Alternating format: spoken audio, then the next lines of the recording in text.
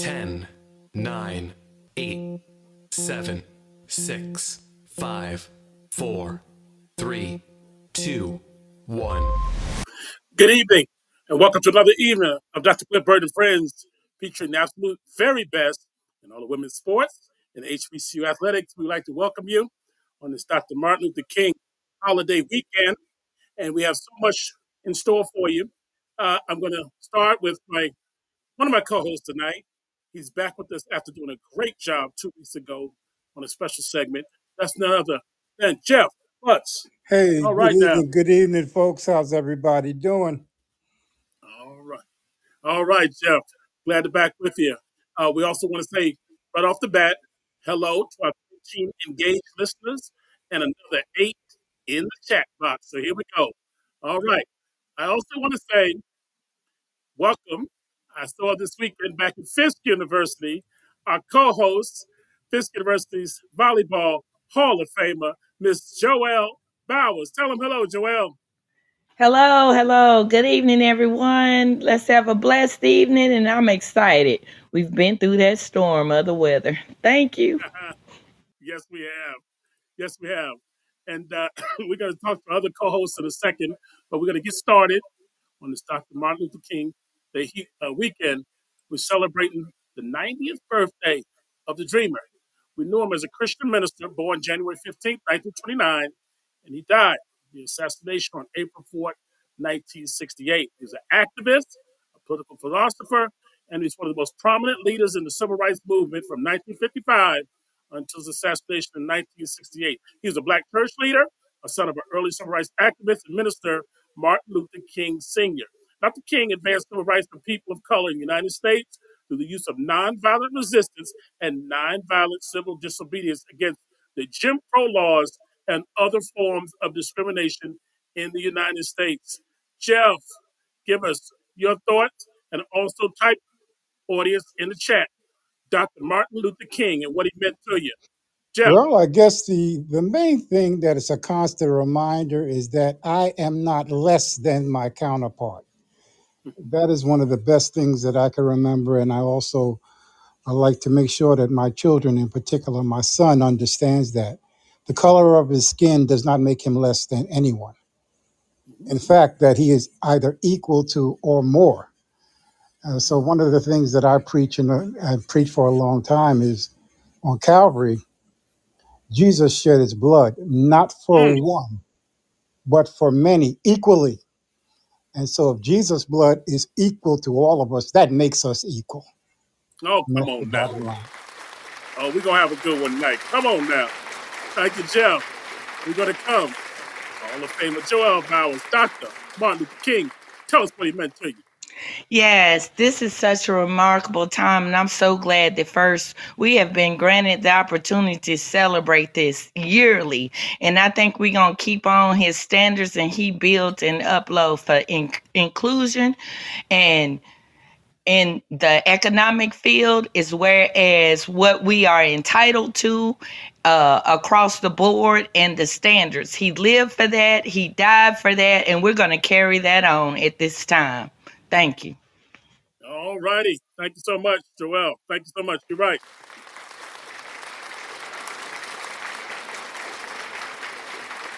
One of my favorite things is that Dr. King used to say is that whatever you do, if you're going to, even if you're going to sweep streets, be the best street sweeper there ever was.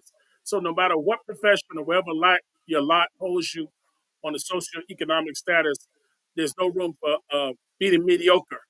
And I think that if we as a people can grasp that and our children can grasp that, we'll move forward as a people in the manner that Dr. King wanted us to.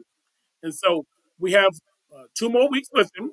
Of course, the whole month, Dr. Martin Luther King Jr.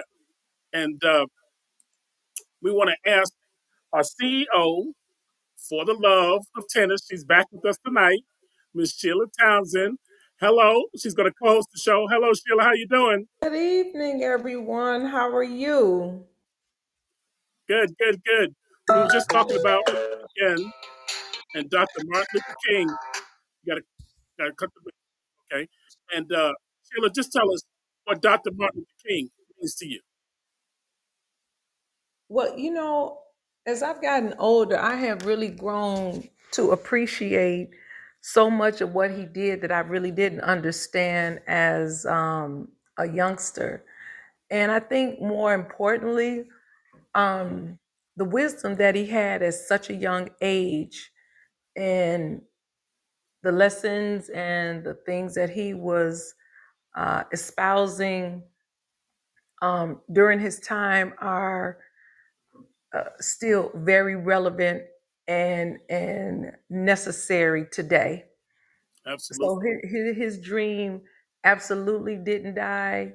If anything, his dream to me is even more, or should be even more energized. And absolutely, we need to um, dissect his life so that we can teach the ones that are coming behind us um, information and just not, uh, the punchline, I have a dream, but teach them about the whole person of who he was and his evolution too. Yeah, Yeah, yeah. yeah. Thank you so Thank you much. so much. All righty. Dr. Kemp, I want to hear from you. What does Dr. King's weekend mean to you and all that he's done in our time? Thanks, Dr. Burt. Dr. King's weekend is just a special weekend that I think that we should all, just make sure that we honor annually, but just continue to do his work the way that he taught us, just how to stand together as a race, continue to strive forward, and just to remind other people as well. All that we have done and what he has done to advance not just our rights but just the civil rights for everyone. Mm-hmm. All righty. Thank you, Dr. Kemp. All righty. Now, everything's looking good. Dr. King was very evident of all good for is that we're also going to celebrate another birthday tonight. This birthday, this figure, we wouldn't know her if it not for the things that Dr. King did. And tomorrow is the birthday of our former First Lady, Miss Michelle Obama. Come on now. And she, as we know, she's the wife of President Barack Obama, and they were in the White House from 2009 to 2017. A clear, clear example of the progress from Dr. King. Joelle, coming to you first. Michelle Obama, happy birthday tomorrow to you.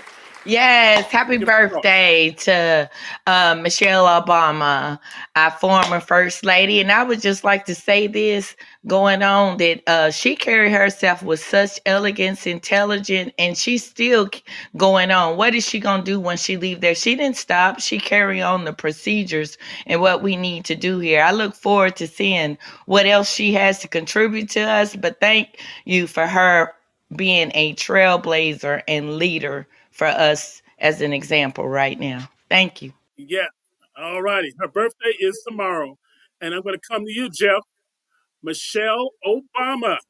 Well, I'll tell you what, one of the things that I'm so fascinated about is that she understood the magnitude of being a black man's first lady. Mm, mm. That was something that, can you imagine? Anything she did was magnified 10 times. Yeah. And so she understood she's in the eye of the United States. Anything she did could affect anyone else to follow of color. Yeah.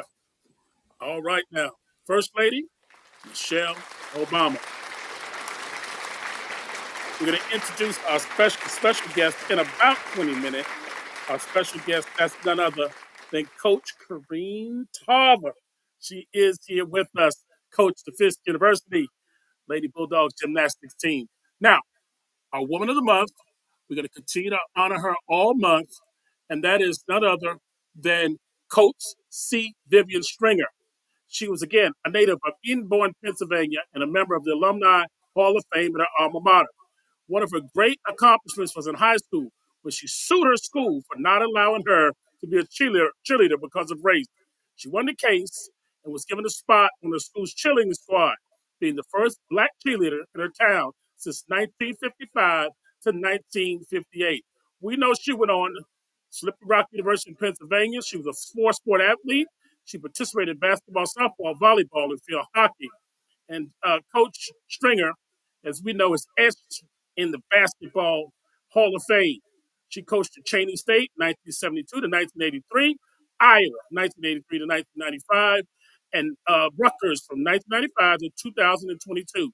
She would finish in Division One with an overall coaching record of 1,055 wins and 426 losses. Of course, again, that's Coach C, Vivian Stringer, and I'm coming to you. Sheila, give us your thoughts on this magnificent first African American woman or coach, man or woman, to go over 1,000 wins in her career. Sheila, tell us what you think. I'm sorry. Could you say that again? For some reason, the phone went out. I'm sorry. I didn't hear what Yeah, you asked. Coach C, Vivian Stringer, tell us what you think. The first African American basketball coach to go over 1,000 wins in her career, male or female. In fact, she's the only black coach to do that. Give us your thoughts on her. Well, I have a little known, probably Black history fact. Not so much with her, but we have a student at our high school, Boca Raton Community High School. Her name is Courtney Lowe, and on two, no, last Friday, she scored her 1,000th point Wow. in the history of our school, and she's only one of five. All right.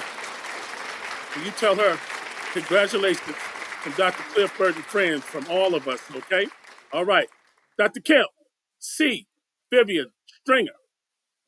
Definitely a trailblazer, as we all know, who have definitely paved the way for our young basketball coaches as well as our other African American coaches, that's coming behind her. She is definitely one to be proud of, and I'm sure that she is proud of the University of Iowa and how what they're doing, as well as Rutgers team. But she is definitely one of the coaches, one of the great coaches that we can definitely look up to, and just happy to just have watched her coach during her legacy. Yes. Thank you so much, Dr. Kemp. 2 more weeks. We have her with us, one of the most, Coach C, Vivian Stringer. hmm While we're on women's basketball, let me share this with you. Coach Tara Vanderveer at Stanford University, Division One women's basketball, is on the verge of history. Uh, Men and women. Coach Mike Krzyzewski of Duke holds the all-time record, 1,202 career wins. Coach Tara Vanderveer is at 1,201, and she has 2 games this week. She's coaching the number 8 Stanford Cardinals.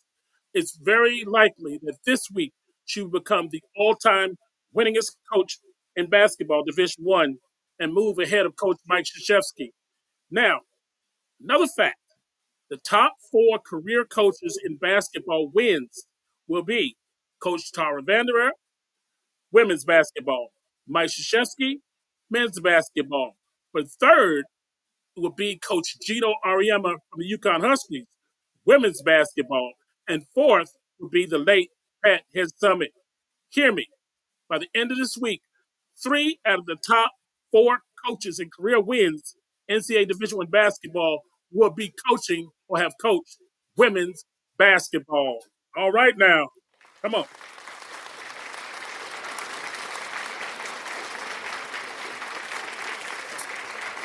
All righty. Now, it's time for us. We're going to go to cover our basketball. We're going to start with the women.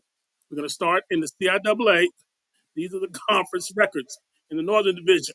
Virginia State 6-1, Bowie State 5-2, Bluefield State 4-3, Virginia Union 4-3, Lincoln 3-4, Elizabeth City State 2-4.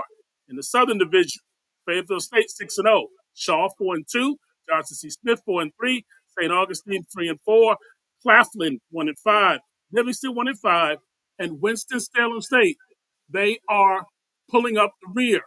So as we get into our nitty gritty, as we call it, we're going to be getting ready for a big season. Now, we're going to talk about the SIAC, the women's standings in the Southern Intercollegiate Athletic Conference. In the Eastern Division, these are just the conference records. Savannah State, 7-2, Fort Valley State, 5-4, Clark Atlanta, 4-5, Albany State, 2-7, Edward Waters, 2-7, Allen, 1-6, and Benedict, 1-7. In the Western Division, Kentucky State 9-0, Miles 8-0, Tuskegee 6-3, Lamont Owen 4-4, Lane College 4-4, Central State 4-5, and Spring Hill, they are 3-6. So there you have it. We have the women's SIAC and the women's CIAA for this week. We'll come back with the MEAC. We'll come back with the SWAC. We'll come back with the Gulf Coast Athletic Conference next week. Things are beginning to heat up as we get ready for March Madness next month. All righty. Ms. Joelle Bowers, we're going to bring us the men's in the CIAA and then in the SIAC. Joelle. Yeah. Yes, thank you. Starting with the men's basketball standing for the CIAA, we have the Northern Division with Virginia State leading with a 3-4 in the conference, and we also have Lincoln with a 3-4, Bluebird State with a 3-4, Elizabeth City State with a 2-4, Virginia Union with a 1-5, and Bowie State with a 1-6. Southern Division, we have St. Augustine's 5-2, John C. Smith with a 5-3, Winston-Salem State with a 5-1, Claflin with a 4-1, Shaw with a 4-2, Fayetteville State with a 3-3. And last but not least, rounding up is Livingston with a 3-3. Next, we will go to the SIAC conference. Leading in the East, we have Benedict with a 7-1, Morehouse with a 7-1, Edward Waters with 6-3, Clark Atlanta 5-3, Savannah State 5-4, Albany State 5-4, Allen 3-5, Fort Valley State 3-6.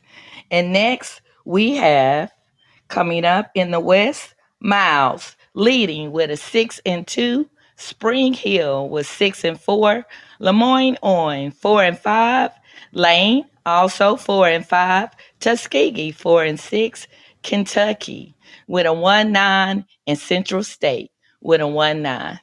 Thank you. Right there. You have the SIAC, CIAA. Thank you, Joelle. A great job. Now, as we know, it seems to come up so quickly, the tennis Grand Slams. And we have our analyst with us tonight, the CEO for the Love. She's been here before, Sheila Townsend. We're going to talk about the first round, a couple of the women. Naomi Osaka is back.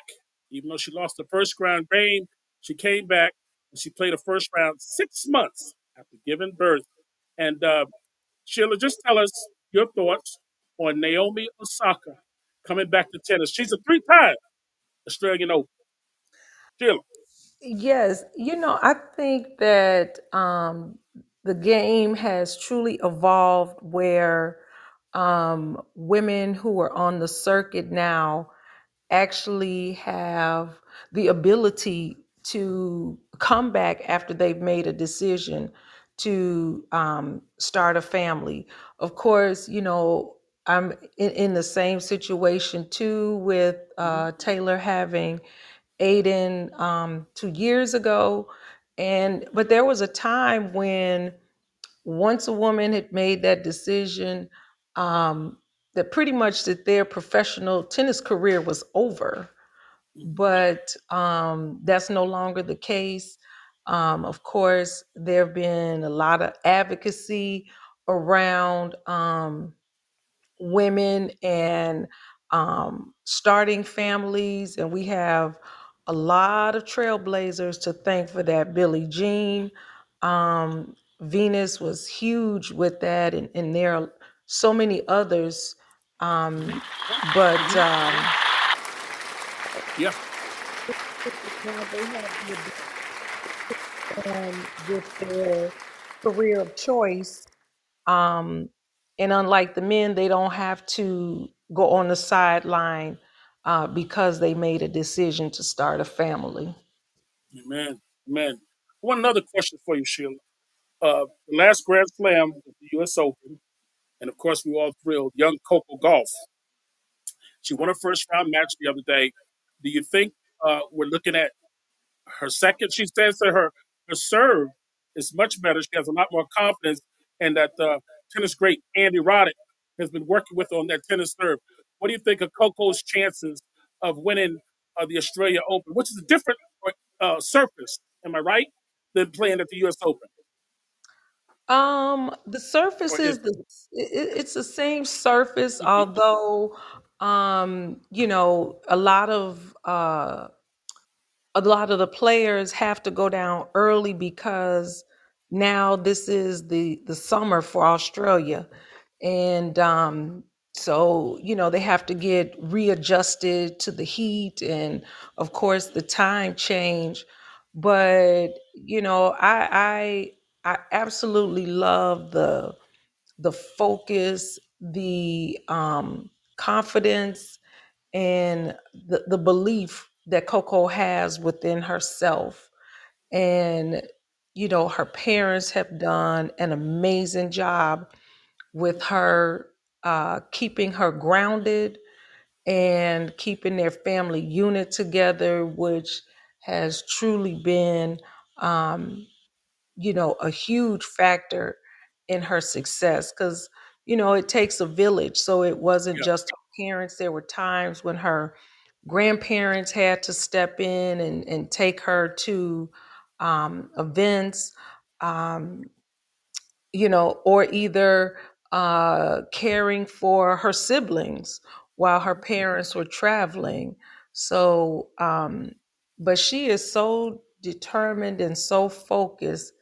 And, you know, I think the only person that could stop her is her. Hmm. And, you know, and she's only getting stronger with each win. Hmm. So I am truly enjoying seeing that because, you know, I mean, honestly, if I could be frank, you know, I was kind of a bit concerned, if I could say that, as to who would come up the helm, who would hold up the helm after Serena left. You know, those are some big shoes to step into. But Coco is you know, giving us some real enlightening hope that she might be able to walk in those shoes. All righty. All righty. Coco Golf. We're going to keep an eye on her. Sheila, we're going to ask you to come back as we get deeper into the tournament over the next week or two. And we're going to talk so much more women, men, singles, doubles, and all of that. So, Sheila Townsend, y'all, CEO for the Love of Tennis, mother, the tennis pro, Taylor Townsend. And she also is just a great teacher of the game at all levels. Okay, we're going to take a break in a second, and then we're going to come back with Jim. But it's Pamela Renee. Pamela Renee at preneeestates.com, 404-964-4296. That's preneeestates.com. If you're looking for residential, commercial, land, builder, developer, or investor services, then that's who you want to go to. That is P. Renee. All right, we'll be back in 1 minute. Jim will catch us up. NFL.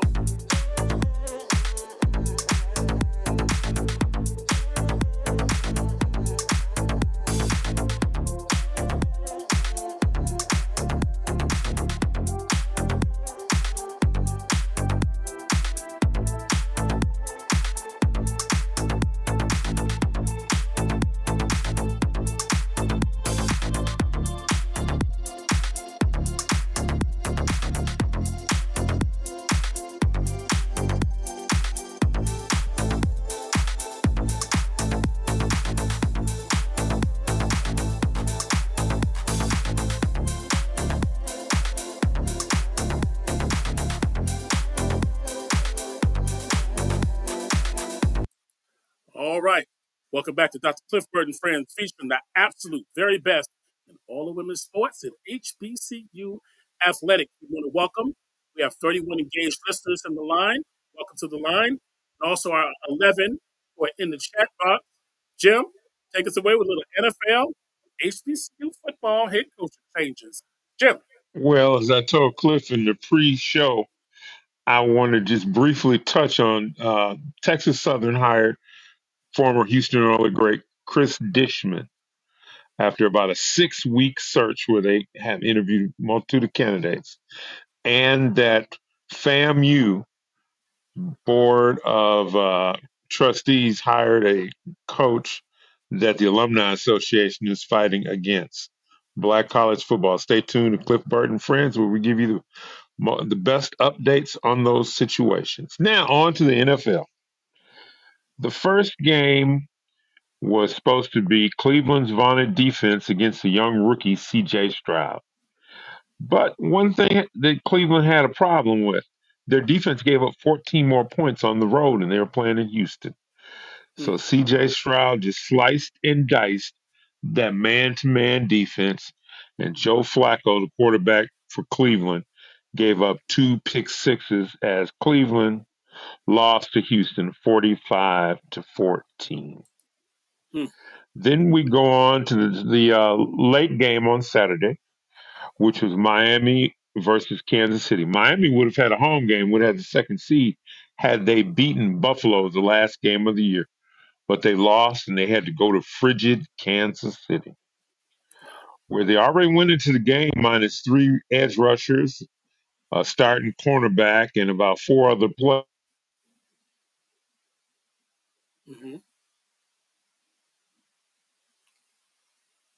To 7. All righty. Sending Mike McDaniel back to the drawing board. But home field advantage is a huge must, as 5 of the 6 games were won by the home team. The game that I thought was a lock was Dallas at Green Bay. You know, I'm a Lions fan, and I really don't want the Lions to play Green Bay. But I figured Dallas would handle them. But Dallas went into that game. Green Bay scored 6 of their first 7 times, only punted once in the whole game, and lost to Green Bay 48-32. Hold up Jerry right is there, Jim. already. Hold up, Jim. Let's see what Jeff has to say about that Dallas game. Jeff, what are your thoughts on the Dallas game? And Renee is on the line, too. The Fisk University ouch. basketball Okay, I Hall of understand. Famer. Well, I'm I tell sorry, you this, Renee. Dallas is crying tears of sorrow. And Dr. Kemp, I'm real sorry for your Philly crew up there. Everybody hurting bad. Y'all might as well come join the Giants and go fishing. Oh, boy. Oh, boy. Well, they got time now.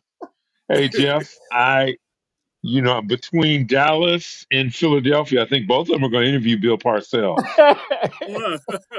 And I want to know who you think would fit, who you think would best benefit by him. Listen, man, I don't know. This is a tough call, man. But I would probably say Dallas. Yeah. I would Okay. probably say Dallas. Yeah, yeah. Now, Jim, Renee on to the says, next game. Jim, Renee even put in here Dallas choked. Yeah, I think they need to go ahead and get Belichick. But All right. Go ahead, on Jim. to the nightcap game on Sunday was Detroit and the Los Angeles Rams. Detroit had not won a playoff game in 32 years, had not won a division in 30 years. And they were playing against their favorite son, Matthew Stafford, who they traded away to get Jared Goff and 5 other players. Detroit was able to keep Stafford out of the end zone 3 times in the red zone and was able to win the game 24-23. So since Dallas wet the bed, Detroit is going to get that second home game after all. Now, Pittsburgh and Buffalo. And that was a fairly close game. Buffalo pulled out in the end, winning 31-17. Josh Allen accounted for all the touchdowns, either by passing or throw. He had a 52-yard touchdown on the run. For a while, they thought Mike Tomlin was going to retire, but he has told his players and the ownership that he wants to come back for the last year. And the nightcap game, Philadelphia was playing Tampa. I thought it was going to be a closer game, but Philly ended up losing 6 of their last 7, looked listless on the field. I think Sirianni has coached his last game there. I didn't understand what Jalen Hurts was doing when he threw the ball. He didn't throw the ball away. He got tackled and then threw it to the ground. Oh boy, that was just an ugly game. But I will throw this out as I finish up. The NFL is talking about now playing 2 games on Martin Luther King Monday. Wow. They're waiting to see the results that Pittsburgh and Buffalo got. But if it's good, I think they will go with it. And finally, a quick top 5. At the top, you got the 2 teams that had a bye, Baltimore, San Francisco. I've got Detroit in 3rd place. I've got Buffalo in 4th. And I'll round it off with the real wild card here, which will be Kansas City. All righty, Jim. Now, Jim, I'm going to tell you what's in the chat. Benita from down in the Music City says that Dallas always come back. All right. And Dr. Kemp here put in the chat, Philly was looking tired the last couple of games. Hey, that's the way it goes. Great job, Jim. Thanks so much for coming back with football. Of course, our basketball analyst, Steve, will be back next week. He has a week off, and we'll get going. Joelle says, oh, she just loves this show. All right, now, Joelle. We're going to take us a minute break, and we'll come back with none other than Coach Corinne Tarver. Yeah.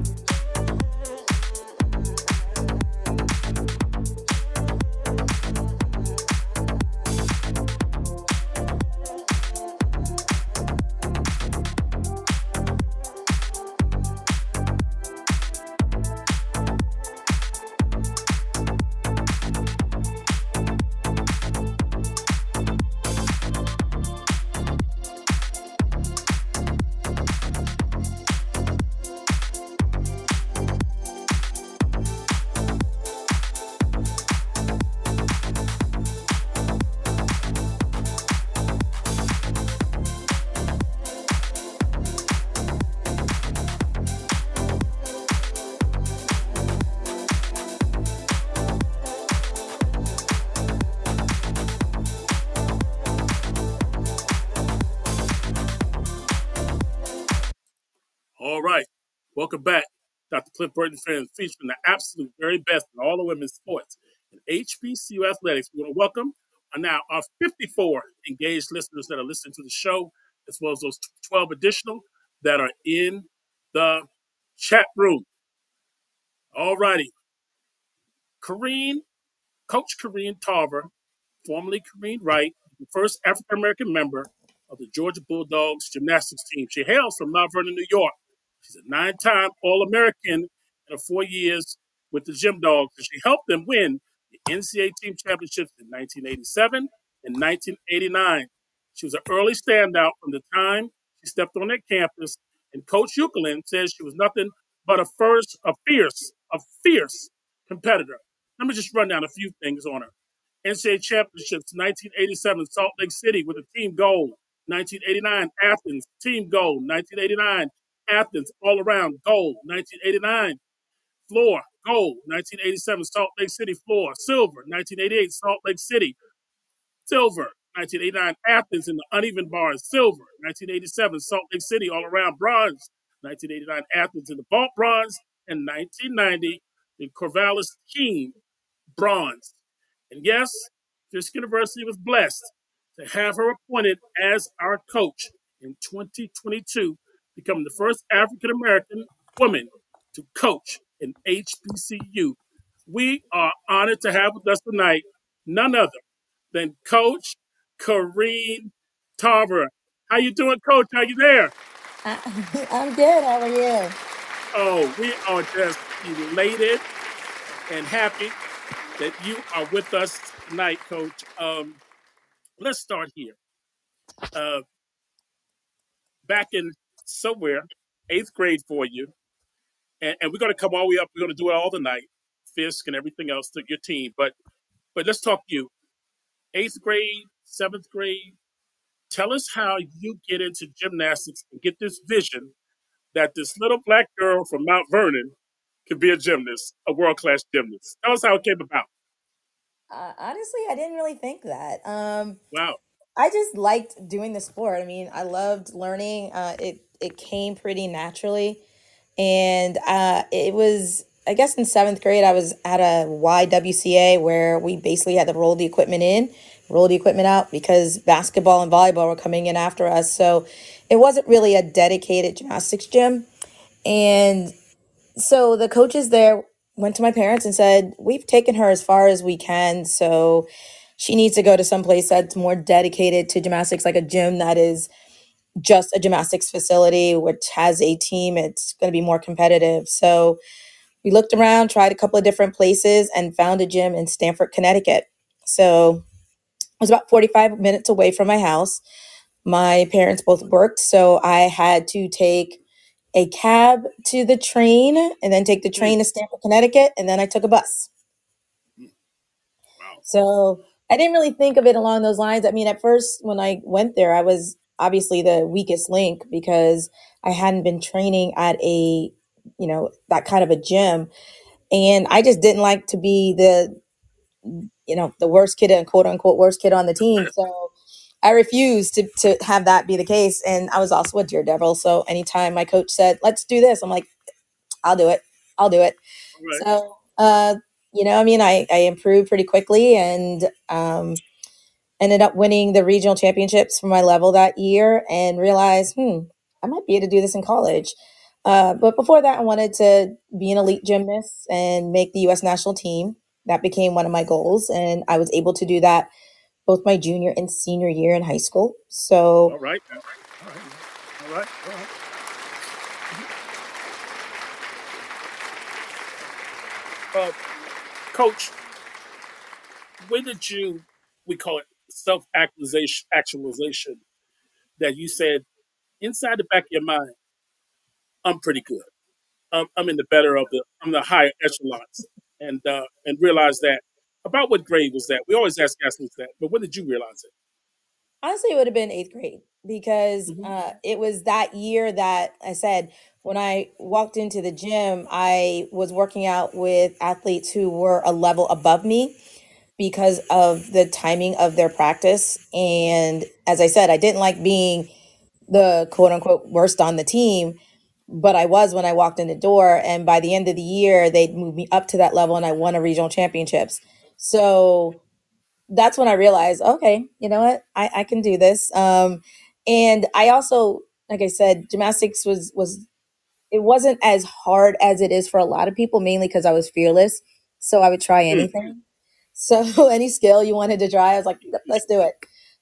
And so I learned pretty quickly as far as skills were concerned. And I realized that as long as I worked, to what my coaches were trying to get me to do, that I would be successful. So yeah, I'd say it started about eighth grade. all righty. And coach, you come up through high school, and I want to bring this along as well. You're a pretty good student as well. So you have the discipline of gymnastics and being a good student. And we always emphasize that on this show. I know you emphasize that to your players and your gymnasts now. But did your parents instill that in you, or did it just come easy for you? Tell me how this went along with the sports coming through high Well, school. academics actually was always something that my whole family, not just my parents, but I come from a family, a long line of pretty successful people. Hmm. So it was a given that I was going to go to college. I mean, I just never thought there was another option. So, uh, I mean, keeping my grades up, I knew that was important. Keeping but it was also important to me.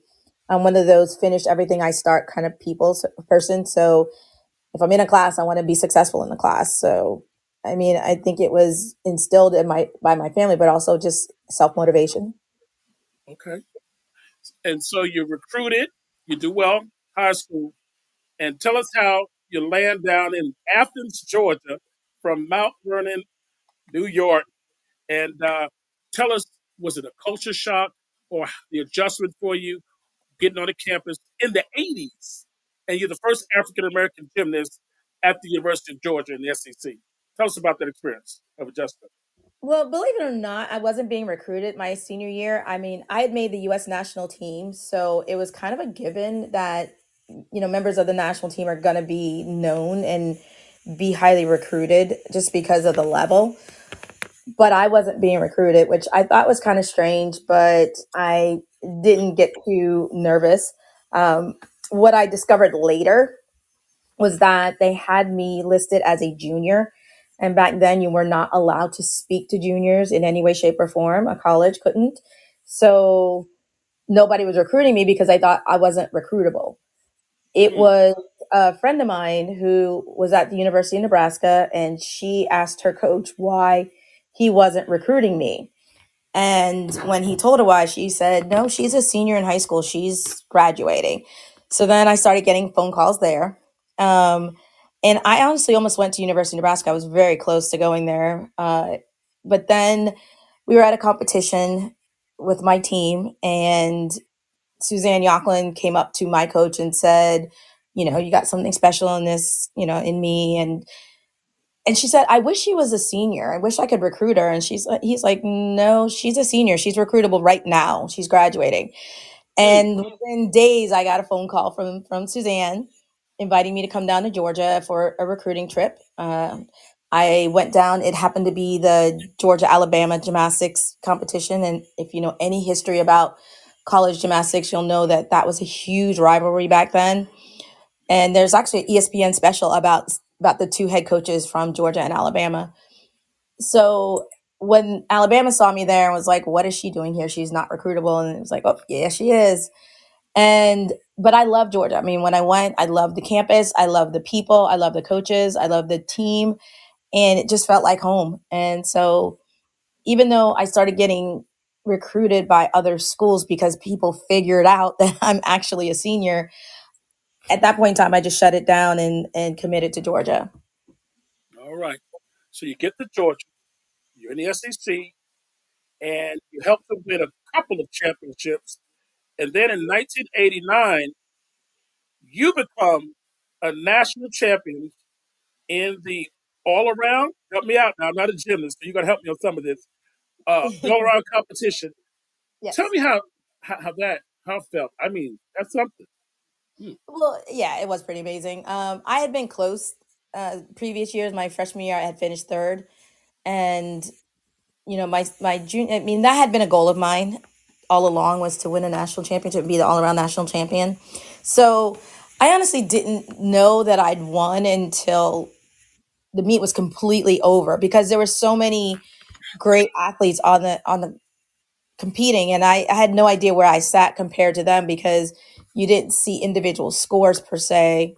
So, and I didn't look at any other team score. So I had no idea. I knew I was that I finished in the top three, but I didn't really know I'd won until my coach told me right before we marched out. So it was pretty exciting, obviously. It was a goal, like I said, and I was happy to finally achieve that goal. Floor was special too, because the two previous years I had, well, my first freshman year I'd been ranked number one going into finals on floor and finished second, and then my sophomore year I had been ranked number two going into floor and finished second. But I was very close, like it was really really close, and then finally junior year I was able to win it. I tied with a very good friend of mine, but still Right. able to finish those. Hmm. Hmm. So Take your time. as I said, it had been a goal. Both the all around and winning floor had been a goal of mine. So I was really happy to finally achieve that. Hmm. Coach, so you win, you graduate, and this is the part most people we don't talk about. This is not just Coach Corinne Tarver. This is attorney Corinne Tarver. You leave Georgia and you go to law school right away, and you graduate around what 95, 96 Yep, from law 96. school. I graduated last year, Okay, 96. all right. You pass the New York bar, but Yes. then tell us what happens because you follows your passion. So tell us what happened, and then I'm Uh, gonna be coming to Joel Bowers next. I wanted to be a sports agent, which is why I went to law school because I felt like I needed a contracts background in order to be marketable. And I interned at an agency and realized that this was just not for me, that it wasn't what I thought it was going to be. And I did not want to do this with my life. I had no clue what I wanted to do, but I ended up talking to some people and I got into college athletics and administration and absolutely loved it. I really did enjoyed it. I moved around the country, did several different jobs, and I ended up in New Jersey eventually after Mm. many years. Well, I should say South Jersey because I was in Central Jersey and then I ended up in South Jersey. And I kind of started getting burnt out after about 10 years and needed a break. Eventually, I saw a job at the University of Pennsylvania to coach college gymnastics as an assistant coach. Applied and received that job and absolutely fell in love with coaching college. I ended up having to take a break from it because of some personal family issues. And I was kind of not forced to, but it was in my best interest of my family for me to work part time, which we all Mm. know cannot do as a college coach very easily, at least. And when it was ready to kind of move back into full time work, I told my husband that maybe a couple of weeks later, I got a phone call from Fisk. So it was just meant to be, I guess. Oh yeah. All right. We got to open it up a little bit to our team here. The first one goes to Fisk University. I think you know this young lady, Coach, Miss Joelle Bowers, Fisk University's Hall of Famer in volleyball. Joelle? Yes, welcome, Coach Corinne. We are so glad to have you. All the co-hosts here on Cliff Burst and Friends, we have been so excited to have you come. You are such a trailblazer. And I just want to personally tell you, Coach Corinne Tarver, you guys know Tarver is one of my personal friends. Yes, and I'm so glad to have her. And I know you had a diversity and inclusion gymnastics meet that was scheduled for this weekend. So before we go any further, Cliff was there as well as myself representing. I want to read the press release from Fisk. It says on January 15, in the aftermath of the severe weather conditions that swept through Nashville area last, we've regretfully announced the cancellation of Martin Luther King Gymnastic Invitational by the president of the university, Dr. Argenia Clark. Expressed I share the deep disappointment of the gymnastics who trained so diligently. Yes, you did. The organizers, outstanding you were, who poured their hearts into planning, and the spectator who eagerly awaited this event. But as much as we cherish the vision we meet, we yearn that to see their hard work come to fruition, and safety and well-being of everyone involved must be our unwavering priority. Vanderbilt University assures ticket holders that a refund will be processed and reflected in their original method of payment within the next 7 to 10 business days. And we cannot celebrate on this day due to the weather as well. But thank God for Dr. Martin Luther King. And this is a note from Scott Wallace, the Sports Information Director. So with Yeah. that out there and said, Coach Corrine, I'm going to turn it over to you and let you talk about the other. There were 6 of you guys. And I want to say this as well, that we should watch and be uplifted because there was a panel discussion that was recorded and available on YouTube in which you guys talked about diversity and inclusion, but you also discussed each one of your credentials, your skills, your mentors, your challenges, how to overcome, and you talked something about vaulting as something personal, vaulting over your challenges. So I love you, Coach Tarver, and now I'll turn it over to you. Thank you. All right. Coach, tell Uh, us about the panel discussion. Hmm. the panel discussion was amazing. Again, that was, the idea for that came from the, I did a summer camp last summer as well as a camp this fall, and we had a Q&A after each one of those camps. Well, not after, during the end of it, where we invited parents to come down. And we got so many questions about issues facing diversity and inclusion, parents that were concerned about their daughters being the only, gymnast of color on their team, or how to help them deal with, prejudices, or really kind of veiled prejudices, like wanting to touch their hair and wanting to, oh, you can't wear braids, you need to wear this, you're not allowed to do what's part of your culture, or making them feel bad because they wanted to do that, or making comments, well, you're never going to score as high as so and so because Black people can't point their toes, things like that, which we all hear. I mean, those are statements that all of us have heard at some point in time as gymnasts. And so, because I was getting so many questions, I thought it would be really great, since we had all 6 coaches coming in, to have an opportunity to have all of us there. And we all feel like, even though there's a lot of improvement that's made, the fact that there's 6 female head coaches is the largest that there's ever been in the NCAA. It's 6 out of, was it 87, I think it is. And so that's not enough. It's so much better, but it's still just a drop in the bucket. So Yeah. we're happy to celebrate the improvement, but know that we need a lot more work, and there's a long way to go. And so we felt it was important. All the coaches felt it was important to put it out there and to keep the conversation current, so that it doesn't get pushed to the side, and that people don't become complacent, especially with the Olympics coming along. They're going to see Simone Biles, hopefully, knock on wood, everything works out for her, competing in the Olympics. And they're going to see, more athletes from both the US and so many other countries. And if everything goes as, everyone stays healthy, the award stand could be all women of color. And Mm. so when Wow. people, yeah, that happened at the World Championships this past year. Ooh. I'm about to clap for that. We got to, our audience loves that one, Coach. Coach, I'm going to ask the question, and then I'm going to be coming to Miss Townsend next on this. You mentioned in that discussion that when you were coming out of Georgia and the question came up, did you want to be an Olympian?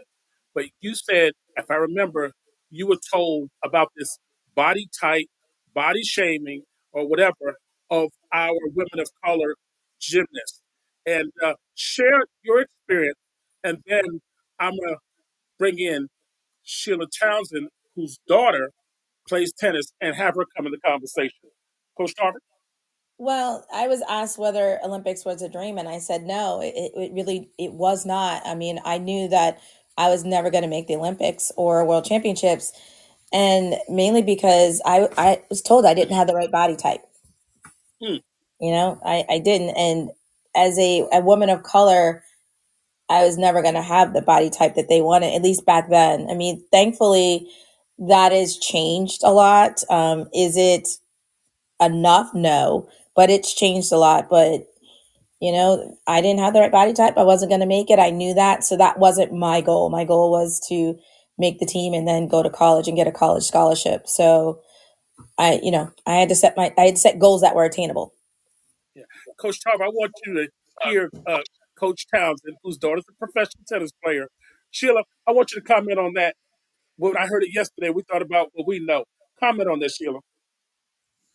Well, one of the things that she just said in her experience when she had heard um, about, she was told that because she didn't have a certain body type, that she wouldn't be able to elevate to the Olympic level. And that was the exact same thing that happened with Taylor. And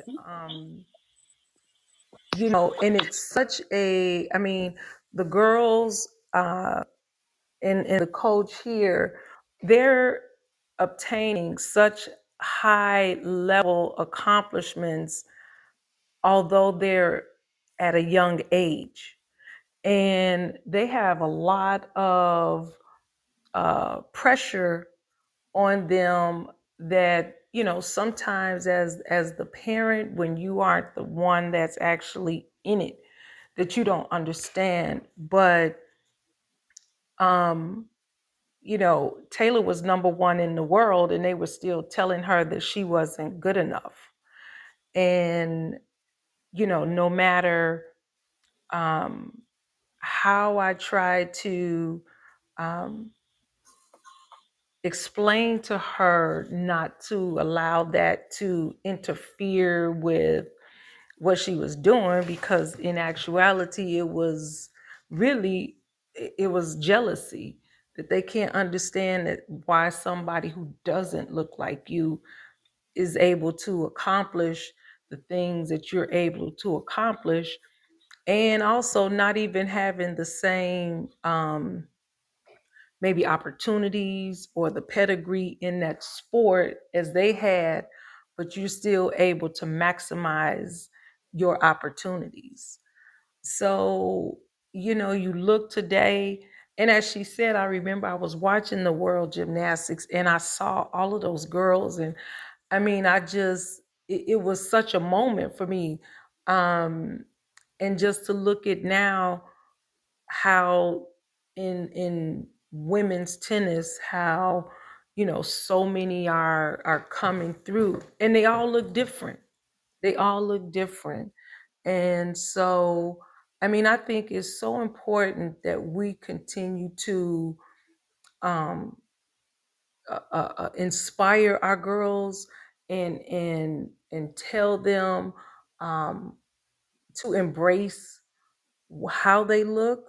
I mean, it's so important because, one of the things too that's different is a social media is so different.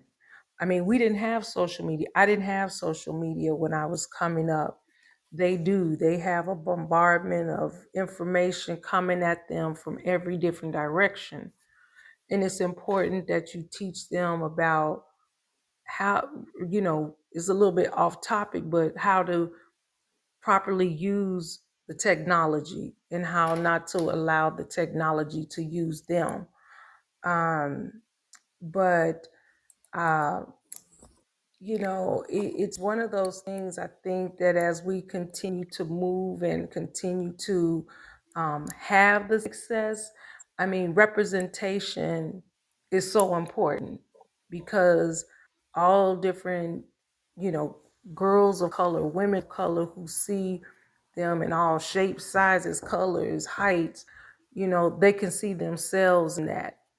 And they may be able to, if even if those words are spoken to them, because they have something to look at that looks like them, they'll be able to, push aside what somebody is saying, the naysayers are saying, for whatever reason. And most of the times the reasons that they're saying is strictly because they're trying to discourage them and tear them down to uplift themselves. So Yeah, yeah, yeah.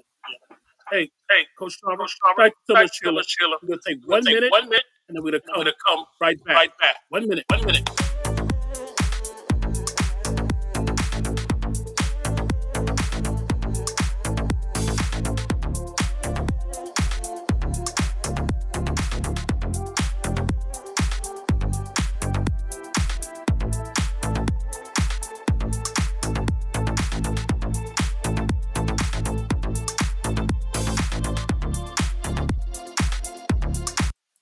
All right.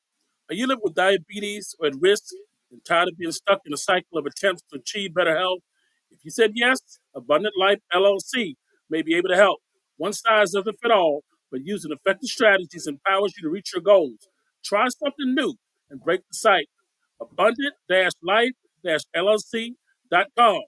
You want to reach out to Dr. Rashay Freeman, phone number 615-212-8490, or you can reach her, full word, a life full effect at gmail.com. Welcome back, Dr. Cliff Burton and Friends, featuring the absolute very best in all the women's sports and HBCU athletics. We want to say welcome now to our 76 engaged listeners online and 22 in the chat room. Dr. Kemp, question for Coach or comment for Coach Corinne Tarver. Yes, good evening, Coach Tarver. Thank you so much for joining the show. We're so happy to have you here. And I've actually was honored to see you last year and you and your team performed at Rutgers. Did an amazing job as well Yes. as here at the panel discussion with the wonderful coaches. It was amazing.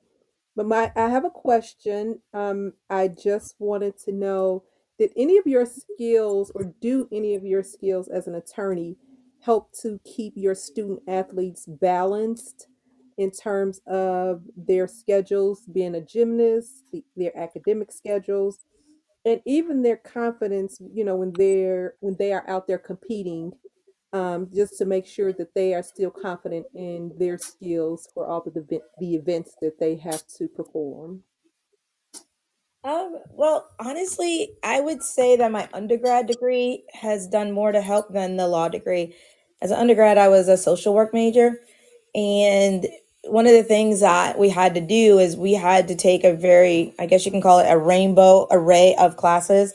So I had to do child and family development, psychology, um, women's studies, you name it. I had to take a pretty wide range of classes. And so I think that that has helped me to be able to kind of figure out my athletes and meet them where they are so that we can help them to get where we need them to be.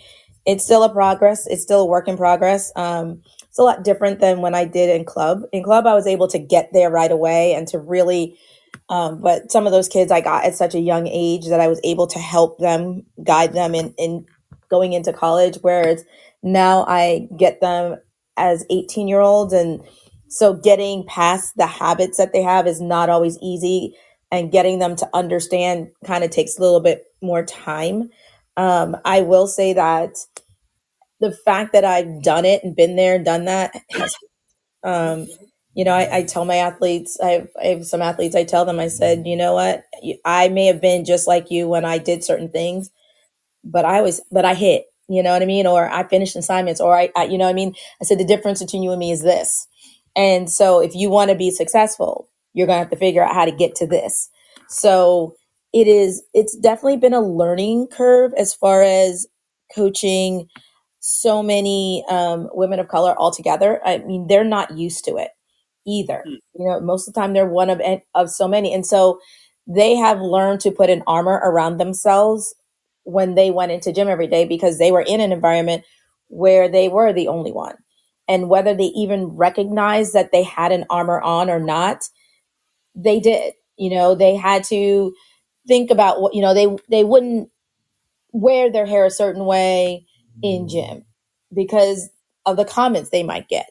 So in order to avoid a negative comment, you do certain things. Whereas now that there's a team full of women of melanin rich, beautiful skin, they're themselves. They're 100% themselves. But they're not used to, even as athletes, they're not used to being around so many people being themselves like this. And so it's a learning curve for them to be in the gym where everyone looks like them. I know they love it, but it's also kind of a wake up call, because it's very different than being surrounded by non-melanin folks. Mm. All right. Jim, I'm going to come to you. Open up your mic, Jim, and you have the next question. Coach Tarver. Coach Tarver. Okay, Jeff, I'm going to go to you. Jeff? Coach, listen, I really appreciate you being here. I listened to a video clip and it talked about one of your gymnasts who actually had a scholarship. She was recruited by a particular college. I'm not sure of the college or her name. And then she chose to renege on that scholarship and come to Fisk. Can you talk about this young lady if you know who I'm talking about? Yeah, it's Morgan Price, who is actually from Lebanon, Tennessee. But Morgan she was committed to University of Arkansas, and she had a full scholarship, offer there. And when she heard about the HBCU and heard about Fisk, she wanted to get a little bit more information. So got on couple of phone calls with her, video chats with her. She came for a visit and fell in love and decided she wanted to come to Fisk. She wanted to be a part of history. She wanted to, help make history here at Fisk. It also was a kind of a coming home because she was from Lebanon. She had moved to Texas, but her family still lived here in Tennessee. So she was closer to her grandparents as well as aunts and uncles and cousins, doing something amazing by being a part of history. And just, she wanted to go to an HBCU, something that just wasn't an option before. But she Yeah. wasn't the only one, actually. Yeah. Wow. Wow.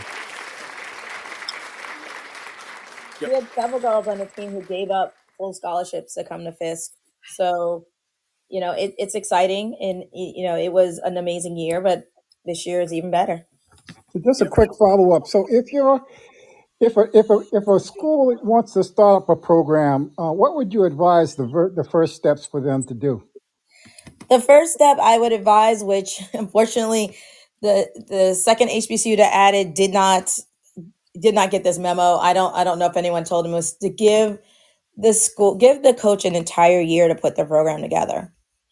It's extremely difficult to, I had 4 months to put an entire team together to be ready for competition. Talladega, who was the second to add, had 5 months. You're basically putting us at a disadvantage before we start, because only having a couple of months to recruit means that a lot of recruits are in fact signed. And it's very hard to convince somebody who has a full scholarship to give that up to come to your school. We got blessed and we were able to do it, but a lot of the reason was because we were the first. So we were making history. Everyone that comes after us is not going to have that to say. They won't be able to say that.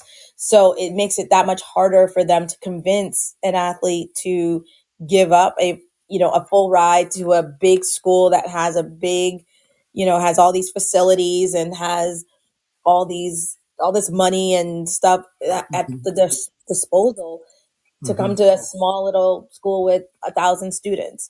So, or even if it's a bigger school, to come to an HBCU, because we all know that with some HBCUs, they just don't have the funding as some of these PWIs. So you got to have something special in order to get them to make that move. So I would say that they need to give the coach an entire year to put everything in place, so that, and then give them the time to really recruit, go out there and look for athletes and recruit the best athletes they can. Yes, thanks, Coach. Yeah. Appreciate it. Cliff, back to All righty. I want to say this while we're on that topic, and I wanted to wait to do it because we have now 79 listeners. And by the way, Coach Tarver, our Podbeam audience is, we get downloads in 38 states, and we've been downloaded in 9 different countries. So they're going to know about Fisk University in Bangladesh, Singapore, Poland. All these people follow our show. And right now, we want to say to all of our listeners, we ask you, www.fisk.edu. Hit athletics in the drop down box, gymnastics, and let's support the Fisk University Lady Bulldog Gymnastics team. It's not free. And Coach Charles, we want to announce on behalf of Dr. Clifford and friends that we made our donation of $500 to the Fisk Gymnastics Lady Bulldogs. All righty? So we're behind you, 200%. Thank you so much. Absolutely. We Absolutely. definitely appreciate it. We really, really do. Absolutely. And no amount, I'm going to say this to our listeners, there's not any amount that is too small, but you are pushing history forward. Coach, we got a few minutes left, a few seconds left. I want to make sure we mention the other trailblazing coaches: Asia Sims Fletcher, Talladega; Kelsey Hinton, William and Mary; Brittany Harris, Brown University; Umay Salim Beasley, Rutgers; and Ashley Miles Gregg, Iowa State, and of course, Fisk University. We'll say it one more time. Coach Corinne Tarver. Trailblazers, history making, role models, and we just love you. And I'll say this, Coach, before we let Dr. Kemp get in here. I'm going to let Dr. Kemp go first. He usually give it the last word. Dr. Kemp? Thanks, Dr. Burt, because I couldn't type fast enough. I was trying to. uh, Coach Tarver, will you be able to have the event that was canceled this year? Do you think you all will be able to have it next year? We are working on that. There's a couple of different proposals that have kind of gone around with the six coaches. We've been talking about like different ways of doing things. It's always really hard for us here at Fisk because we cannot have meets in our gym because it's not long enough. Mhm. And finding another facility, I mean, we were blessed that Vanderbilt was willing to open their doors for us, but we won't know from year to year whether they can because it's based on the basketball schedule. And so next year they may not even have it available. They may have a game scheduled for that day that they don't, and that's going to be a priority. So the plan is to definitely be doing this every single year. How it goes about, we don't have answers right now. I know, like I said, it's something that we're going to discuss. I think we're all kind of having to get past or at least me, the pain of the fact that we had to cancel it because a lot of work went into it, and it's very disappointing because I think it would have been an amazing thing for the world to see. But obviously, it wasn't meant to be this time frame. But that's okay. There will be a time when it will be there. Just not sure in what form. All righty. I'm gonna say it one more time because we have 88 engaged listeners now and 24 more in the chat box. Let's support the Lady Bulldogs Gymnastics. www.fisk.edu. Go to athletics and gymnastics. Let's support our Brown Girls of Gymnastics. Coach Tarver, we can't say thank you enough. And as we always say, well, no, we don't. We say it to you tonight. We know that you're a Georgia Bulldog, but you're also part of the family. You know that. Fisk Bulldogs. So stay right there for 1 second. Next week, we're coming back with another outstanding woman. She's the first African American female to be the commissioner of any conference, Division 3, 2, or 1. Her name, Jackie Williams Parker. She's the commissioner of the CIAA conference. She's been there since 2012, doing a tremendous job. She'll be with us. And then, oh yeah, we have a special treat coming next month, February 13th. We covered volleyball extensively this year, and we have the Division III National Champions coach, Coach Pavlik of the Juniata Eagles out of Pennsylvania. They have won the last two national championships on a 64-game winning streak, and they've agreed to come on Dr. Cliff Burt and Friends. So to our 93 engaged listeners now, and counting, and 25 in the studio, please continue to spread this word. One more time, I'm going to unmic everybody here. We want to tell you so much, Coach Tarver, continue to be the visionary you are. We are blessed as kids to have you. And boy, the gymnastics world sure is. Thank you so much, Coach Tarver. And everybody, we'll see you back in 168 hours from now. Thanks, Coach Tarver. Thank you, Coach. Money earning Mount Vernon. Way to go, Tarver. Way to go. Keep up the great work. All right now. Yes, congratulations, Coach Carver. We were looking forward to this season. Thank you, everybody. Yeah.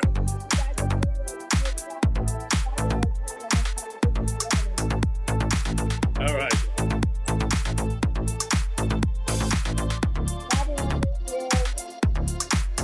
Thank you.